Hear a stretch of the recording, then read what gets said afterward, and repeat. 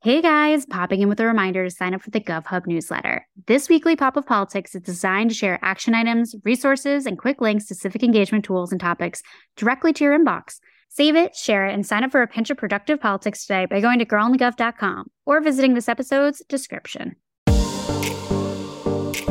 Welcome to Girl on the Gov, the podcast, where our goal is to make politics more accessible and less intimidating. The show features an interview with an expert in the political field, walking us through the many cues we have about politics, civics, government, and more. By providing civic education in the places we are, on our phones, and in the language we speak. And yes, we know we say like a lot. It's kind of the point, because politics needed a rebrand. Welcome back to Girl on the Gov, the podcast. There is literally less than a week until election day. What the fuck? Dear God. That's the craziest shit ever.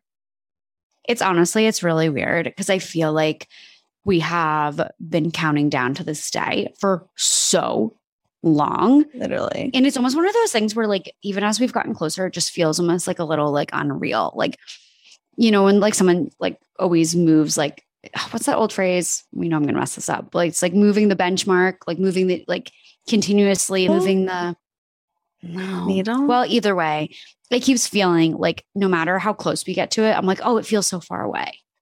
Yeah. But then it's not. And like it still does, though. It still feels like far away. Like it's not actually here yet, but it sure as hell is. And people have already voted, millions in fact, which is super exciting.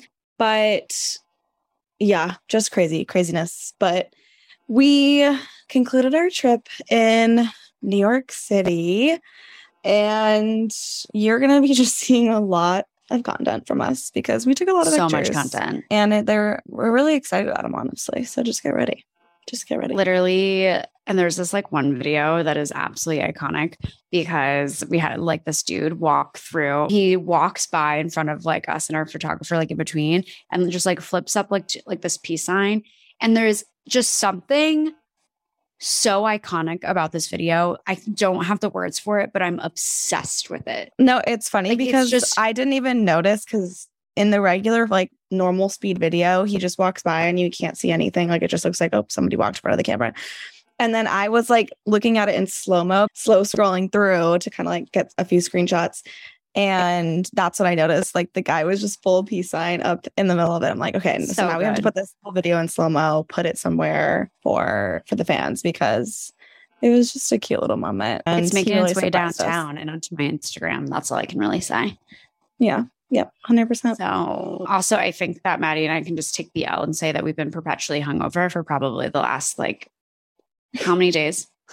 No, when I tell you my body hates me right now. And honestly, I definitely have drank a lot 3 days consecutively, Thursday, Friday, Saturday, which is like, I don't do that anymore. So that alone has my body like punching me. But me and Mac also have just like eaten so much food. I just feel so disgusting. I'm like, I need a full body detox ASAP. Get this girl cucumber water. Hey guys, popping in with a reminder to sign up for the GovHub newsletter. This weekly Pop of Politics is designed to share action items, resources, and quick links to civic engagement tools and topics directly to your inbox. Save it, share it, and sign up for a pinch of productive politics today by going to girlonthegov.com or visiting this episode's description. Seriously, some bone broth, something. But wait, did you have a story? I had an interesting Halloween anti-Semitism little situation. Oh. So, yeah, little story I saw your story. But why did I think that was like a repost? Okay, yeah. Yeah, no, that wasn't the story. Not the dude in Soho that was wearing a Nazi costume that was rightfully heckled out of said establishment. Mm-hmm. But no, I was having a great night. Absolutely great night on the Halloween town. And we meet this like massive group of guys. They're so fun. We're having a great time. Anyways, a bunch of us like go to like their pregame. The pregame, so fucking fun. Like I'm just like absolutely like, wow, we're living. Like, love when random stuff works out. Totally living. Then we like get into Ubers to all go to like the place we were going out. And we're in the car and one of the dudes goes, "Is anyone Jewish in here?" And I'm like, Yeah, I am. Like, like, first of all, why are you asking that question? Usually in New York, someone asks that question, they're like, they're going to say like a camp reference or like, something like that. Like that's more the thing. So at first I didn't think of it as odd, but I was like, yeah, whatever, was the only one. And then I realized why he asked, because immediately one of his friends, which is funny, it was the one friend that I really didn't like, started playing Kanye. And I was like, you've got to be kidding me. I was like, so you just asked that question because you knew it would offend someone that was Jewish to play Kanye, who is like literally putting a microphone to like hateful rhetoric about Jewish people. And then your friend then thinks like, oh, this is a smart idea. Like, let's keep going. So I like literally shout up. I'm like, so who in the world just thought it was like a good idea to put Kanye on after asking me if I was Jewish? Who thought this through? Like, turn that off right now. Like, you've got me fucking kidding me. Silence. No one say anything. Music's still playing. I was like, no. We're all going to stop this car right now if you don't turn this off. Like, I literally, like, it was every once in a while. Like, I mean, I lose my shit eloquently, but I was like, absolutely not. We will not be having this. I was like, this type of behavior makes me feel unsafe. This is why other Jewish people feel unsafe. You asking a question about like my, people's identity and then doing something that immediately disrespects it or puts them in a space that does not feel safe is absolutely not okay. You are only propagating this like anti-Semitic behavior, yada, yada, yada. But it was just such a weird thing of like all of my years in New York, I've never had an experience like that. Wow, that was a quick disrespect, but I got everyone to apologize and all of this thing. So I worked my magic on it. Yeah. And hopefully it was a good learning moment for people. I was like, no. I mean, honestly, no. We are not doing this, Yeah, it's just the fact too that like you said that you were Jewish and then he continued to play the music. If it were just on in the background and I didn't even notice, like say it was just like on a playlist or something like that, I genuinely don't think like I would have even clicked in my head because we were all chatting and all of that. But the fact that there was the question, the thought that this was wrong and then doing it. And then that's what would make someone feel unsafe is that they disregarded your feelings about it, basically. I think it was almost like weird because it's almost like he was on the right path of like almost asking for like consent in a way to play the music. Yeah. And then it just completely spiraled into problematicness. Totally. And he was like, what should we call it? Like, what should we put on this? Whatever. And like one of the two people, like I could tell, like realize they really fucked up kind of situation. And I was like, quick to forgive, learning moment. And then there was other one that like, even like, like how sometimes in someone's apology, like the approach is just, you're like, something's just off with them. And it was like, of course, the friend I didn't like from the get-go. Anyways, regardless, the rest of the crew was great. Listen and to your it ended gut. up still being a fun night and all of that. Oh, for sure. But it was just one of those things that like totally took me off guard. And I was like, wow, I have never had an experience quite like this. Very interesting. Very interesting. Well, anyways, long story short is fuck that. Call it out when you see it though, because 100% speak up. No, let me tell you, no one else is going to do it if you don't. Totally. And it's like definitely an uncomfortable thing to do, especially in a social setting and especially in a fun setting where you're like, I don't want to be like a downer or like be that person. But 1,000%. Yeah, at the end of the day, it takes everyone like kind of speaking up and chipping away at these issues. Cause like, even if the people who are, joking about or whatever seem harmless, like that kind of rhetoric just needs to be stopped in its tracks in order to like move everything forward and progress everything else. Totally. So proud of you. Good job. Thank you. I have my moments, And on that note of just, doing the right thing, should we introduce our guest? We should, because this guest is amazing. And like, this is one of those conversations where we started chatting with the guest before we even hit record. And we're like, oh shit, we should have started this recording beforehand because she's just such a delight and so much fun. We talked with Angela Lang, who's the executive director at Block, and we get into so many things, including really community organizing, relational organizing, talking about what that means on the ground and how that can be effective, and really talk about some of their listening programs that are super, super effective. These like really key tools to getting not just voters out for a particular election, but create sustainable civic action and engagement, which we obviously love to see. So you guys can just listen to the conversation instead of listening to me ramble, because besides that, I'm rambling, my lips are also really chapped. So we have to move into this because I feel like I am talking against like chalkboard. Regardless, without further ado, here is Angela Lang. Alrighty, let's get into it. You are the executive director of Block. For those that may not know Block, haven't heard of it, like, what do you guys do? What's the mission? Give us the 411 here. Yeah. So first of all, thanks for having me. Really excited to be able to talk about our work and just also everything that's happening in Wisconsin too. But Block was founded in November of 2017. In a lot of ways, it was response to the 2016 election, not necessarily Trump himself, but kind of. I think the big thing that really bothered me is like everyone's kind of autopsy report. Well, if you people would have just come out, we wouldn't be here. And I was like, that's not the right analysis. Our community is some of the most disenfranchised and least engaged. And so I took issue with us being solely responsible for the outcome of the 2016 election.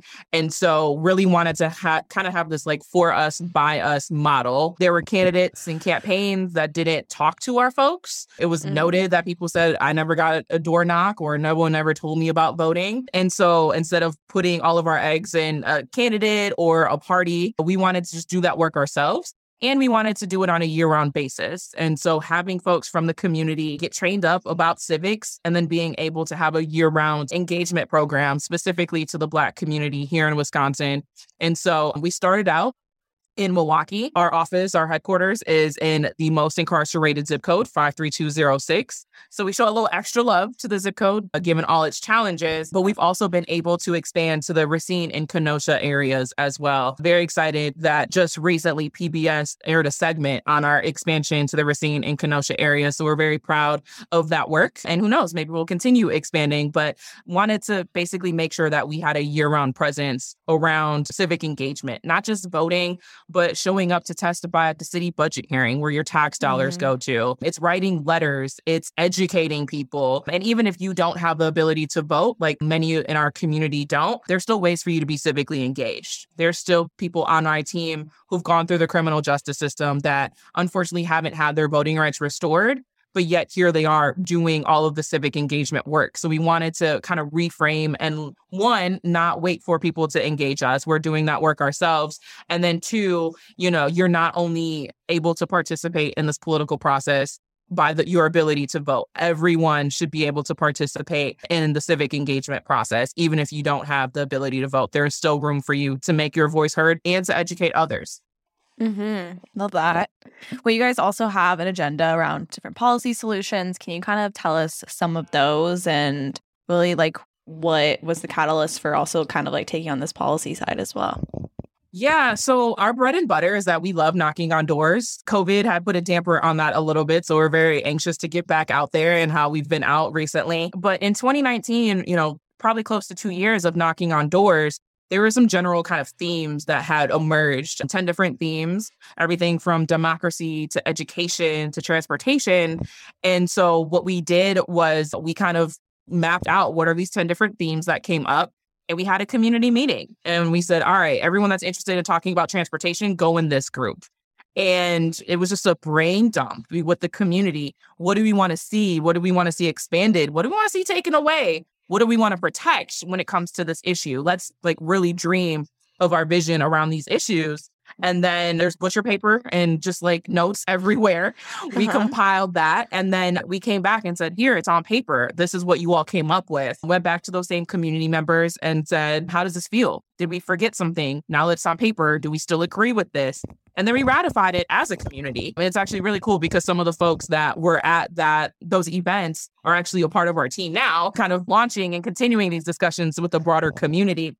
And so it really kind of came about just really doing a lot of listening. I think that's also something that makes us different is that organizations or campaigns kind of come in and say, hey, I'm this person, trying to sell you an idea or sell you an agenda. We want to flip that. We start every conversation with what does it look like for the Black community to thrive?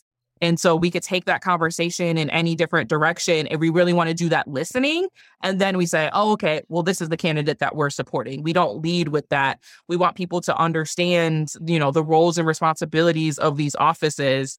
So we're able to kind of have the Block agenda really kind of be like our guiding star of where we stand on these issues. And it's also meant to be a living document as well. And we look forward to coming back to the community. So much has changed since 2019 when we first launched that. That was pre-COVID, just a handful of months before COVID hit. And so we are in a different world with different needs. And we're looking forward to being able to adjust that accordingly, but really do that based off the feedback that we're hearing from the community. Totally. With that agenda in mind, right? You're listening, you're talking to the community, but I'm sure a lot of that also connects with building coalitions and working with other organizations and everything. Mm-hmm. How does that work? What's been the process for you guys in really trying to build momentum and build power? Yeah. So one of the things that I always tell people when I give like formal PowerPoint presentations is that we work in solidarity with other communities of color, because we truly believe an injustice to one is an injustice to all. And a lot of us, we were actually just talking about intersectionality earlier today. A lot of us sit at the intersection of multiple identities, whether it's, queer, woman, a Black, all of that, millennial, transgender, whatever it is, like we sit at all these different intersections. And so I think for us, it's important to be able to work with other organizations that also do that. One of the things I think is important to note is that Milwaukee, any given year, bounces around somewhere between the top 3 most segregated cities. And Milwaukee is incredibly segregated. Grew up here, born and raised my whole life. There's literal bridges that go from the north side to the south side. And sometimes people don't even cross from one side of town to the other. The south side is predominantly like Latinx. The north side is predominantly Black. East side is, where the college and universities and some rich people are. West side, it's a little bit diverse. And so understanding that our city is so segregated, in order for us to build power, we need to work in solidarity with other communities of color. So groups like Voces de la Frontera that does a lot of immigrant rights work. We have a deep, meaningful relationship because we understand this idea of criminalization, right? Like we're being criminalized through mass incarceration and our people are put in cages known as the criminal justice system. Yeah. What's happening at the border and has been happening for years with kids in cages. We understand all our fights are a little bit different, but overall, we understand that we're being criminalized by merely existing in our bodies. And so how are we building that power collectively? And while our fights may be a little bit different, it's still under the banner of white supremacy. So being able to be aligned with other organizations that do similar work, we show up to each other's events, we speak at each other's events, we throw down with each other. We have to do that intentionally so people understand that there is really intentional and meaningful Black and brown organizing that's happening together too. Mm-hmm. Well, speaking of organizing, we want to dive into our I Have a Stupid Question segment and really kind of get down to the bare bones of really some of these tactics and organizing tactics and such. So to start, it is a silent canvas. Yes. So this is one of my favorite things. Our silent canvas kind of came up organically. It was something that we created shortly after we launched. The first thing that we did in November, so the bitter Wisconsin cold, was knock doors and ask that Thrive question. And once people realized that we were asking questions and like neglected zip codes like 53206, we had a lot of like well-meaning white people that were like, oh my God, what are you hearing? Because people just don't engage that community. And so we're, excited. We're like, we're hearing this, we're hearing that, and it's great. And then we were like, as a staff, wait, like, we don't want people to take these anecdotes without actually engaging our community themselves. Like, you can't just like pocket these stories that we're telling you without actually talking to Black people. And so we said, let's be more like conscious of how we're telling people what we're hearing. So we had this conversation as a staff. Flash forward, we go to a partner event, 9 to 5, working women, really great, lovely organization. We went to their holiday party and my state senator happened to come up to us and was like, so Angela, what are you hearing? And this was after we had this conversation as a staff. And one of the former organizers, she kind of looked at me, she kind of winked and she was like, well, you want to know what I'm hearing? Come shadow me. And he pulled out his car and he said, yep, cool. Angela knows where to find me. Email my office tomorrow. I would love to. And he walked away. And she looked and she's like looking at his business card and she's like, Angela, I didn't expect him to say, yeah, what do we do? And I said, oh, we're emailing his office tomorrow. And he is my personal state senator. So like, he is doing the thing. And so we're sending this email and we're like, this would be a great thing for anybody that represents Milwaukee, not just state senate, but state representative, county board, common council. So we sent the invite to, those 4 bodies. And we had 4 people. We had initially do it. We had the state senator that kind of kicked it off. We had 2 state representatives and someone that was on the county board. And what it was is that, there was an agreement now that people have to sign saying that you will be silenced. There's no campaigning. There's no buttons. There's no staffers. We post the social media first, and then you can share it from our page. All these different things. We role play, even if people are recognized. Hey, aren't you so-and-so? I really want to talk to you. Sorry, they're not allowed to talk. So we're going to redirect you and we're going to connect you later. So you can't have that one-on-one conversation, but they're only allowed to listen. So we role play all of these different things. And so the first time we really didn't know what to expect. And so I texted my state senator and I was like, hey, how did it go? This is the first time we were doing this. And even though he's my state senator, we put him specifically outside of his district. So he doesn't represent the north side of Milwaukee at all. But when he goes to Madison, he's not representing just his district. There's kind of like, you have to represent all of Milwaukee a little bit. Right. And so I was like, how did it go? This is the first time we did this. He said, Angela, I saw the best and worst of Milwaukee in a span of 2 hours. I said, boom, this is a thing that we didn't realize we did. And next thing you know, we had 3 presidential candidates do it. We had probably close to 100 participants. We've opened it up to partners and to journalists as well. We always have to keep it very intentional. So it's not this like poverty, tour where people are like, oh, look at these poor Black people. We really want this to be an educational, and people are knocking on doors. They're hearing the issues and actually doing active listening and not listening to respond like a lot of elected officials do. Yeah. Well, let me tell you about the bill that I have. No. Just truly listen to not respond. Just listen and absorb. And it's been kind of this big thing. And we always tell people in other states, if you all want to take this tactic, take it. Just give credit to the Black women in Wisconsin that created it. But it fundamentally changes how people engage our community. And we cut it off too. So if there's like a primary election on a Tuesday, we cut it off at least a couple weeks in advance. So you can't just like slide in during the last couple of days and be like, I did the thing. No. You have to engage our community early. That's kind of the point. You can't be transactional with our community. So it's something that we're proud of. And it just kind of happened organically a little bit.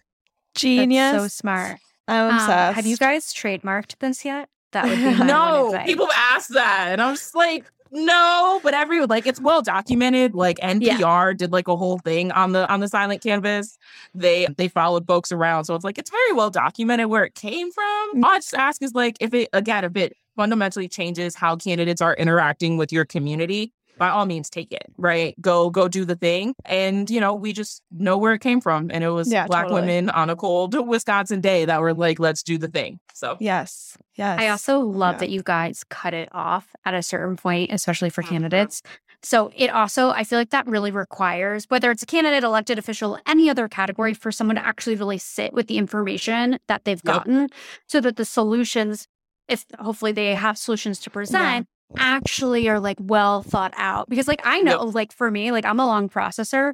If I like get a piece of information like right now, it's going to take me like several hours, if not days, to be like, like, what do I really think of this? And then, what are the ideas that come from? So it's nice to see that it's and not it's like, so true that you don't want the answers right there, because like the whole point is that like you need to listen and you need to go home and work with your staff, and like there should be a solution that's well thought out and executed.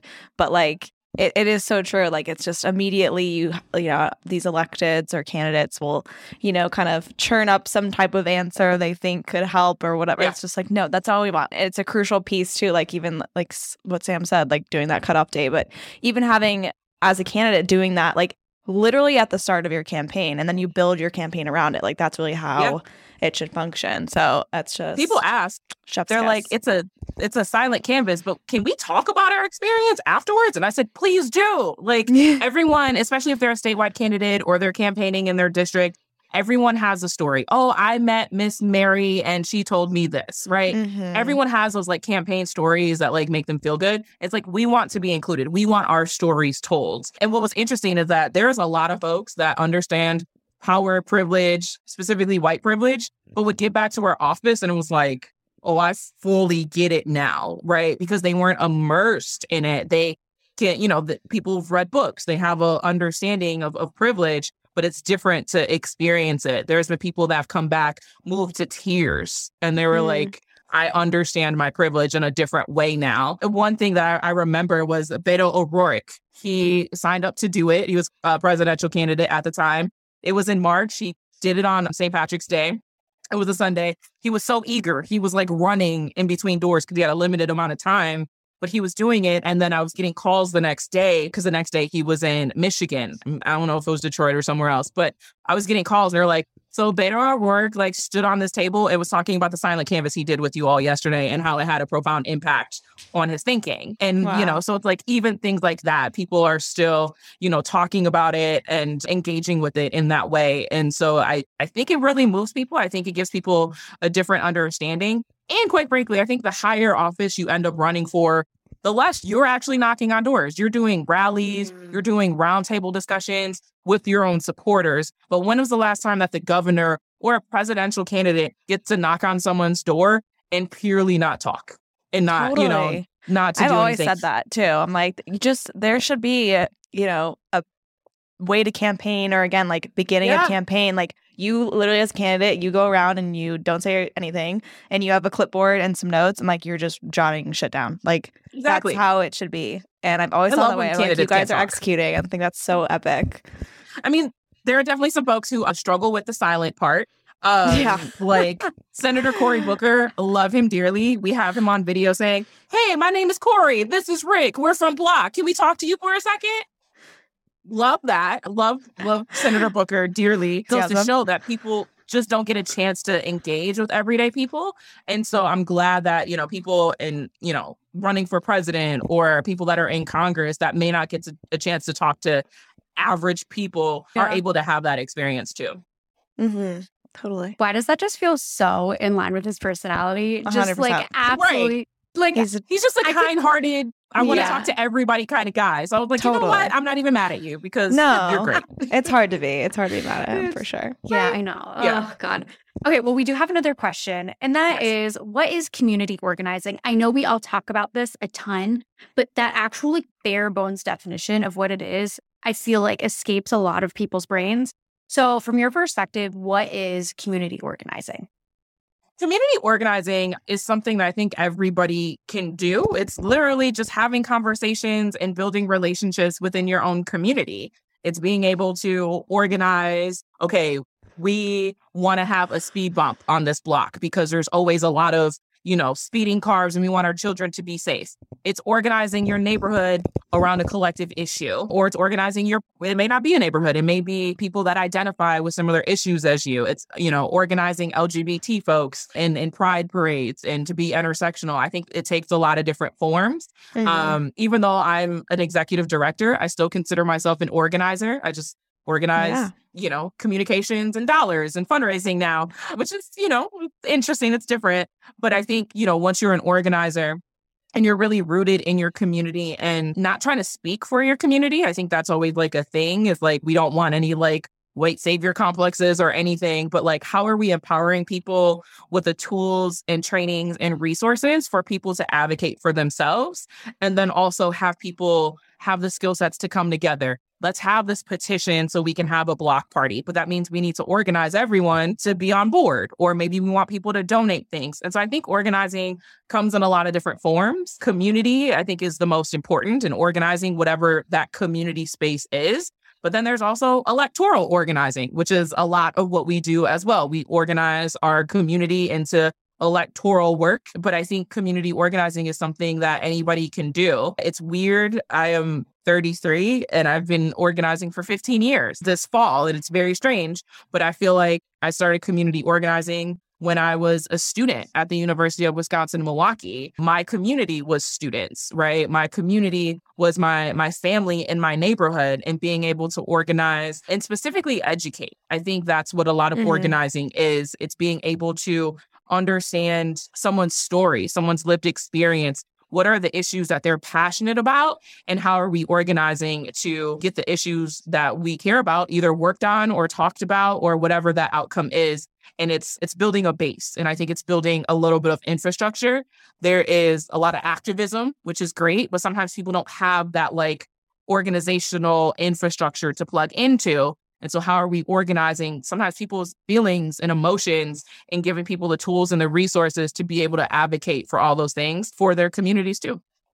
Totally. And I have another question, and that is really related to all the different phases of life, right? Like you were saying, you got started in organizing as a student, and that just made me think like, okay, we moved to different places throughout our lives and have different, phases. Obviously, being at school, sometimes things can be nice and organized, and you can find clubs and you can find different groups. But like for those of us that have graduated school, how on earth do you find a community organizing group? Like, what is your advice for finding groups in your community to get involved with? Because I think that search process can be trickier than people realize.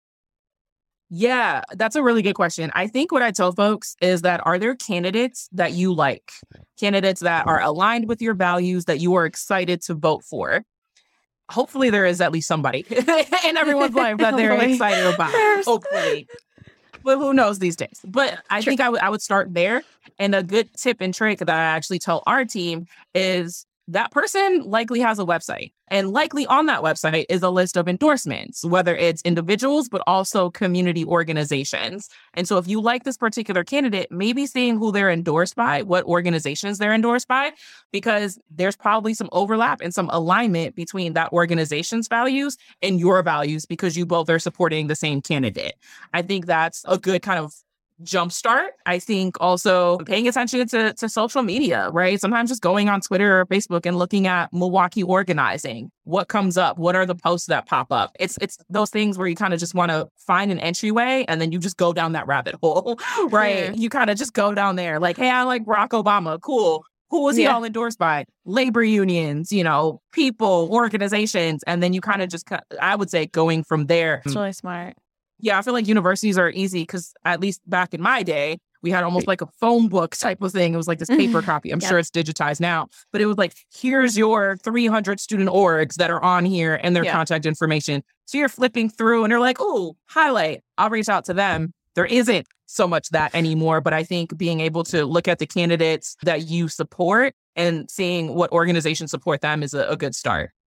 That's a really, really good advice, I think. Great place to start. Okay, well, next question is, what are ban the box laws?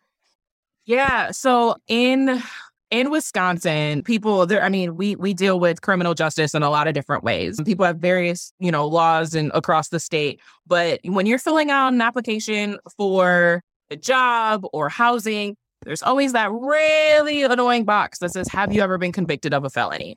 And you're not supposed to be able to discriminate against people that have been, but we know by asking that question, it's going to happen. And so there have been campaigns, gosh, it feels like almost 10 years ago now. I remember having these conversations when I first started organizing about banning that box. So people can't ask that question. And so it's not limiting people's employment or future employment. It's not limiting people's housing opportunities. And so there has been an effort in the last several years to kind of ban that box. At least locally, we've been able to do it for like city and county workers, because the city and county gets to kind of control those contracts and whatnot. It hasn't been, widespread to everything, but there's been little advancements here and there that have been great. But unfortunately, people do tend to ask that question. I think that there has been a lot of folks that, even though they're not required to take that question off, a lot of progressive groups are like, we just aren't going to ask that question. We don't ask that question. We lightly kind of do a very, very light background check to make sure,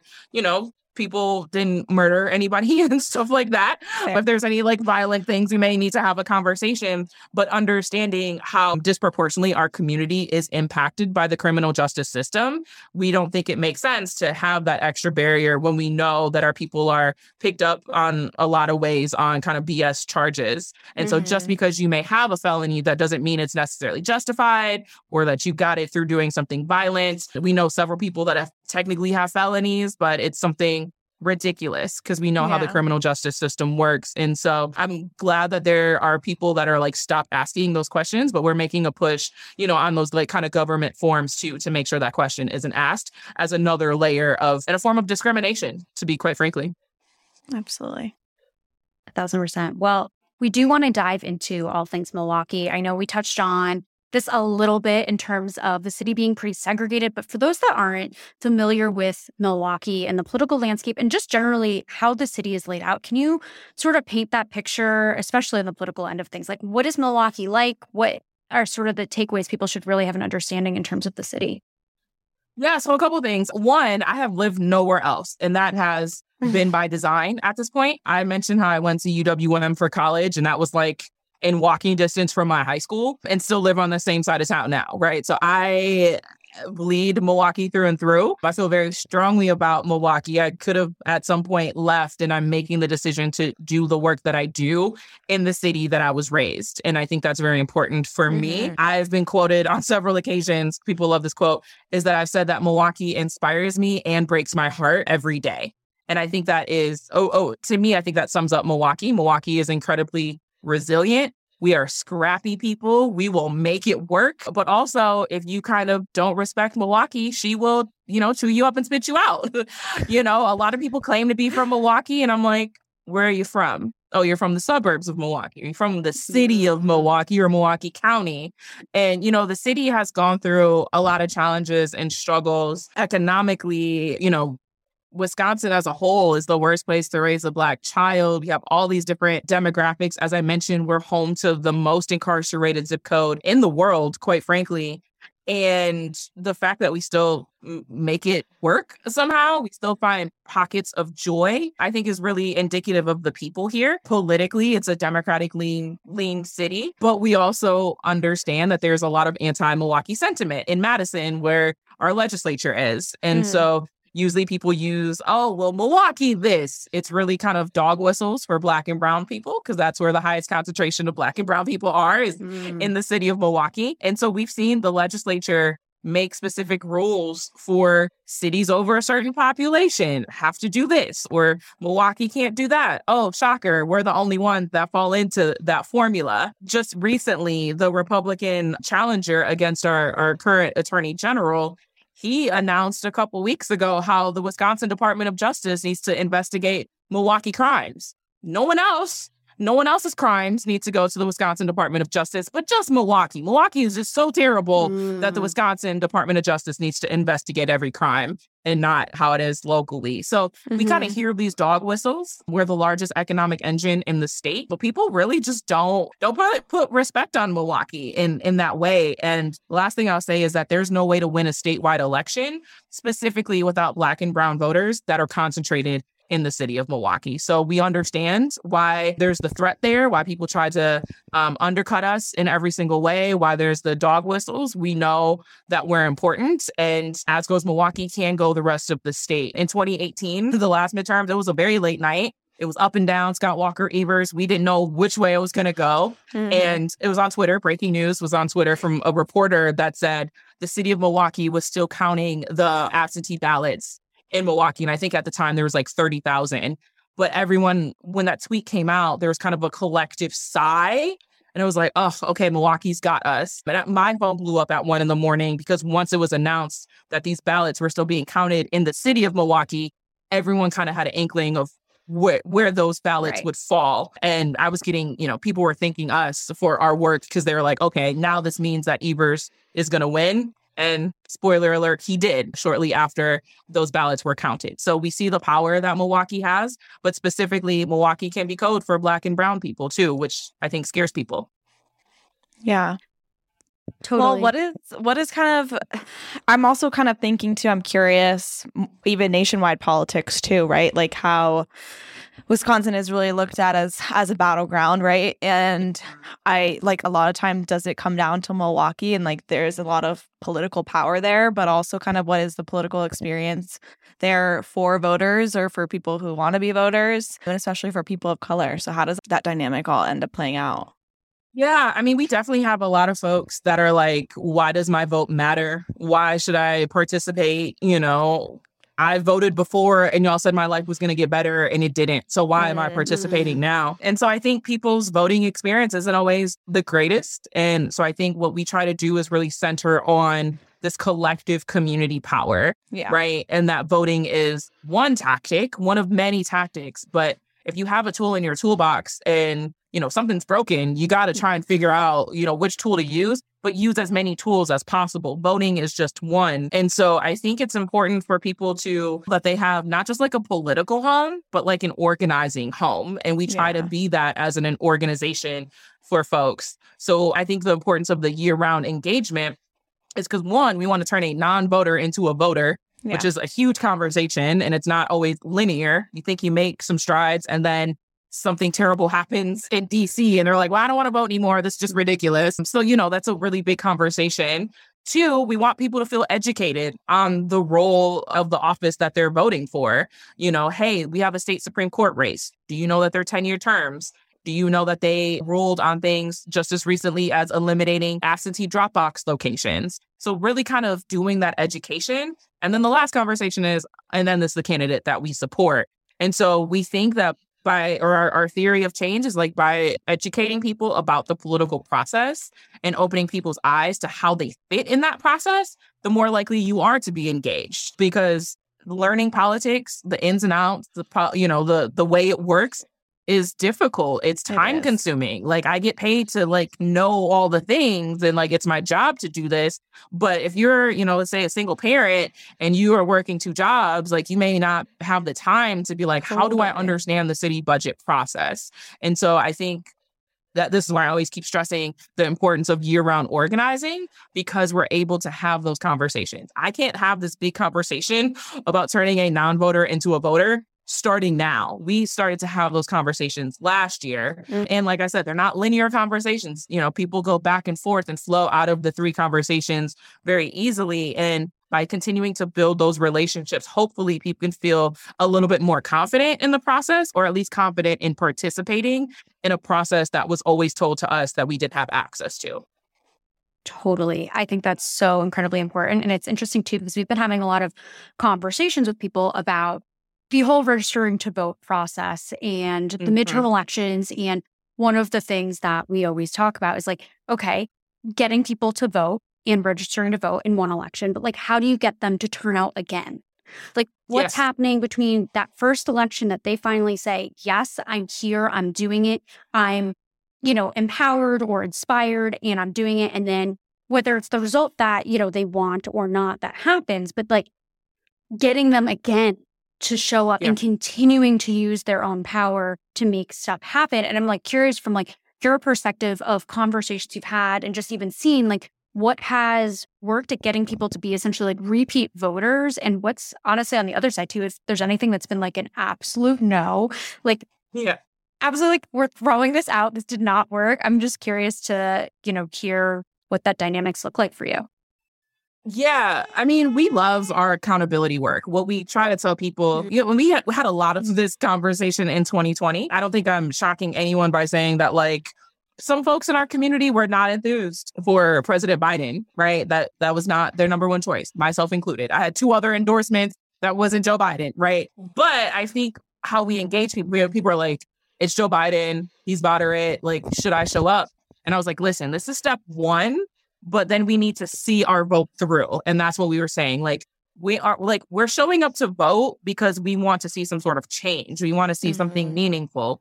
And if we're just showing up to vote and be like, okay, have fun, go do the thing, then we get mad that elected officials aren't doing what we want them to do. And it's because we're not following up. We're not saying, hey, I elected you. What is your agenda and your position on this? What are you doing about that issue? Right. And so we love to tell people and kind of connect these dots Also, we have a little bit of an advantage. This is the one good thing that we have about this, is that we have elections in Wisconsin dang near every 6 months Oh my gosh. at this point. So like November, we have an election, and then we turn around in February and have a primary. We have an election in April.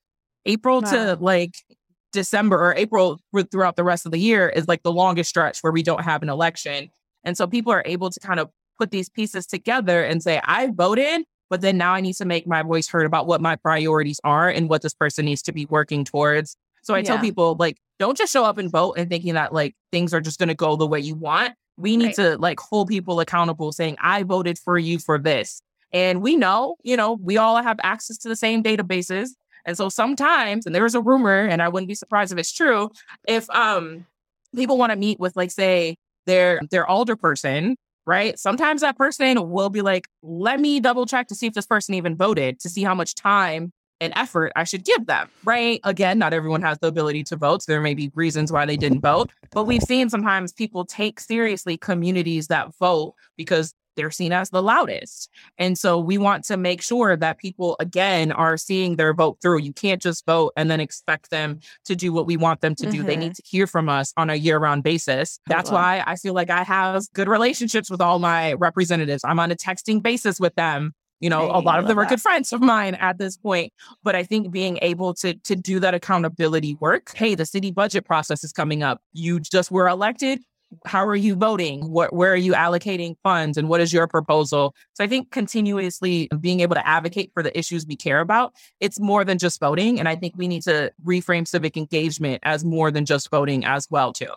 100%. I mean, we always talk about how politics is a long game, and that can be super frustrating for people, obviously. Like when you finally get out to vote, or you finally register and you are like, okay, fine, I'll go vote. And then, something may happen. Maybe the person wins or not, or that, a Joe Biden gets in there where you're like, okay, well, he's not like my first pick, but that the small steps that can create. And then, the next election, maybe someone more progressive can get in there. It's just like, it's such a long game. And I think as frustrating as that is, it's such a key component of civic education that people need to understand.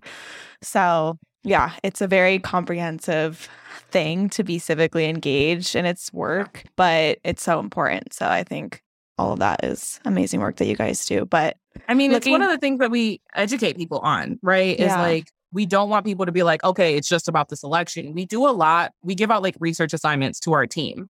We'd be like, go research the 94 crime bill, or go research the Civil Rights Act.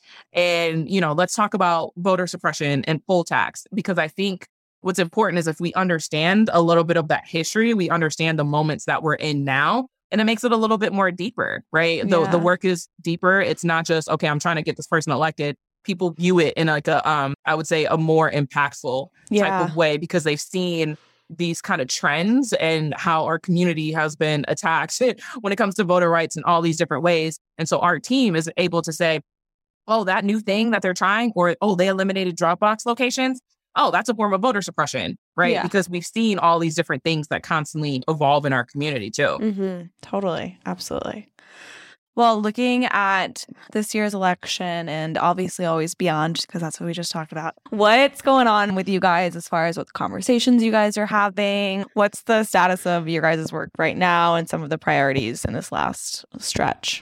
Yeah. So one, I'm excited to say that our team is at almost 70 people of what we call ambassadors. And so ambassadors are like canvassers on steroids. Like people hire canvassers and they're like, yeah, here's a tablet, here's some literature, go talk. Yeah. We put our team through 30 hours of training before they even knock a door, because we want them to be trained on civics. And so there are people that are like, I didn't know anything about politics before coming here. I thought I was going to get a cushy canvassing gig. And then I realized y'all just threw me into all this education. So we're making sure that people know how to get registered, what IDs you need, because sometimes it can be confusing. We do have photo ID law here in Wisconsin. So making sure people are prepared to vote. It's, we've undergone some changes and doing a lot of that education. But now we're really excited to really kind of shift a lot of our conversations to a more partisan, vote for the candidates that we're supporting. One of the things that we really enjoy doing, and we're going to see how long we can do this until the weather kind of gives out, but we've been doing neighborhood cleanups because that's also a good entryway of just like engaging the community. And it's like an icebreaker that isn't politics because, you know, a lot of people, we're not the only ones knocking, right? And so people are like, oh, another knock at my door about politics. But if you see people cleaning someone's yard, they're like, oh, here's some Gatorade. What are you out here doing? Oh, actually, I'm from Block and, you know, we do this. And would you like a neighborhood cleanup? We're doing on the second Saturday of the month. Can I get your contact information? Would love to tell you about some of the other things that we do. And so we really just try to show up to our community as full people. Yeah. Obviously, this election is super important, but it can't be the only thing that we talk about because we view our community as more than just votes and commodities and whatnot. Yeah. We send out things like Wellness Wednesday texts every Wednesday. Are you good? Do you need to be connected to mental health resources? So we try to bake in some of that other stuff too, because I think that's what's missing with other organizations. Totally. They just show up, vote, and it's just like, we're in a pandemic. When we had to vote in April of 2020, everybody was texting during get out the vote. Hey, don't forget to show up and vote on Tuesday. Masks weren't available yet. Everyone was really, it was just a couple weeks into the pandemic and no one really knew what to do. And this was the first get out the vote that I was like not leading with the candidate. You know, the last couple of days, you're always making that final critical push and we weren't leading with the candidate. We said, hey, we know rent's due. And here's this pandemic. Are you good? And we got a lot of really great feedback. They're like, this is how you do GOTV in a pandemic. This is how you show people you care about them outside of their ability to vote. So we really kind of had that balance of how are we showing up for community while also understanding how critical it is that our community shows up for politics too. Totally. That's huge. And build trust. Yeah. Yeah. And I think it's just such a good point of like, there needs to be more than one entry point to these conversations. And that, you know, it's relatability. It's being able to actually speak people's language and understand that there is more to be connected to in terms of voting and civics and all this stuff. It's a large conversation and we got to try it from so many. Totally. Yeah, exactly. It's, I don't want to say a Venn diagram. Like, I don't know what graph I'm trying to think of my head. Clearly didn't do well in that class. But regardless, there's a graphic that we may be able to create at some point. But regardless, we do want to give everyone the 411 on where they can find you guys, how they can get involved, and how they can support your work. Where is that? What are the deets? What's the plug?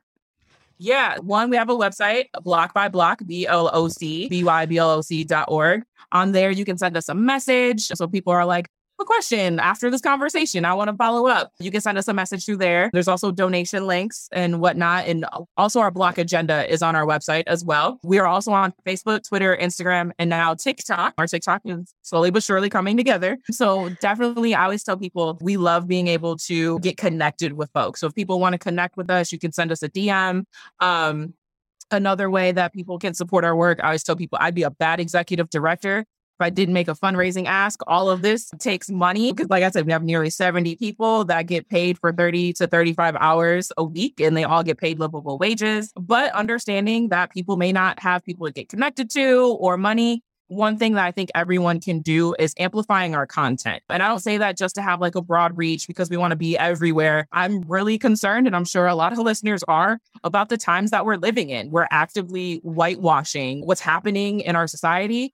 There are people that think that January 6th was just a school group, right? And it's just wild. And so how are we amplifying not just like Block content, but content from Black and brown organizers that are on the ground? So it's not, so there's like a record of it. It's being documented and that there is pushback and that it's not this, the story that we're actively writing together as a society is not being rewritten and it's not being whitewashed. And so I think being able to amplify the stories on the ground is always super important. Totally. I love that. Well, thank you so much for coming on. It's been a pleasure, and you guys do such amazing work. So we are super excited to highlight it. Awesome. I appreciate that. Thanks for having me.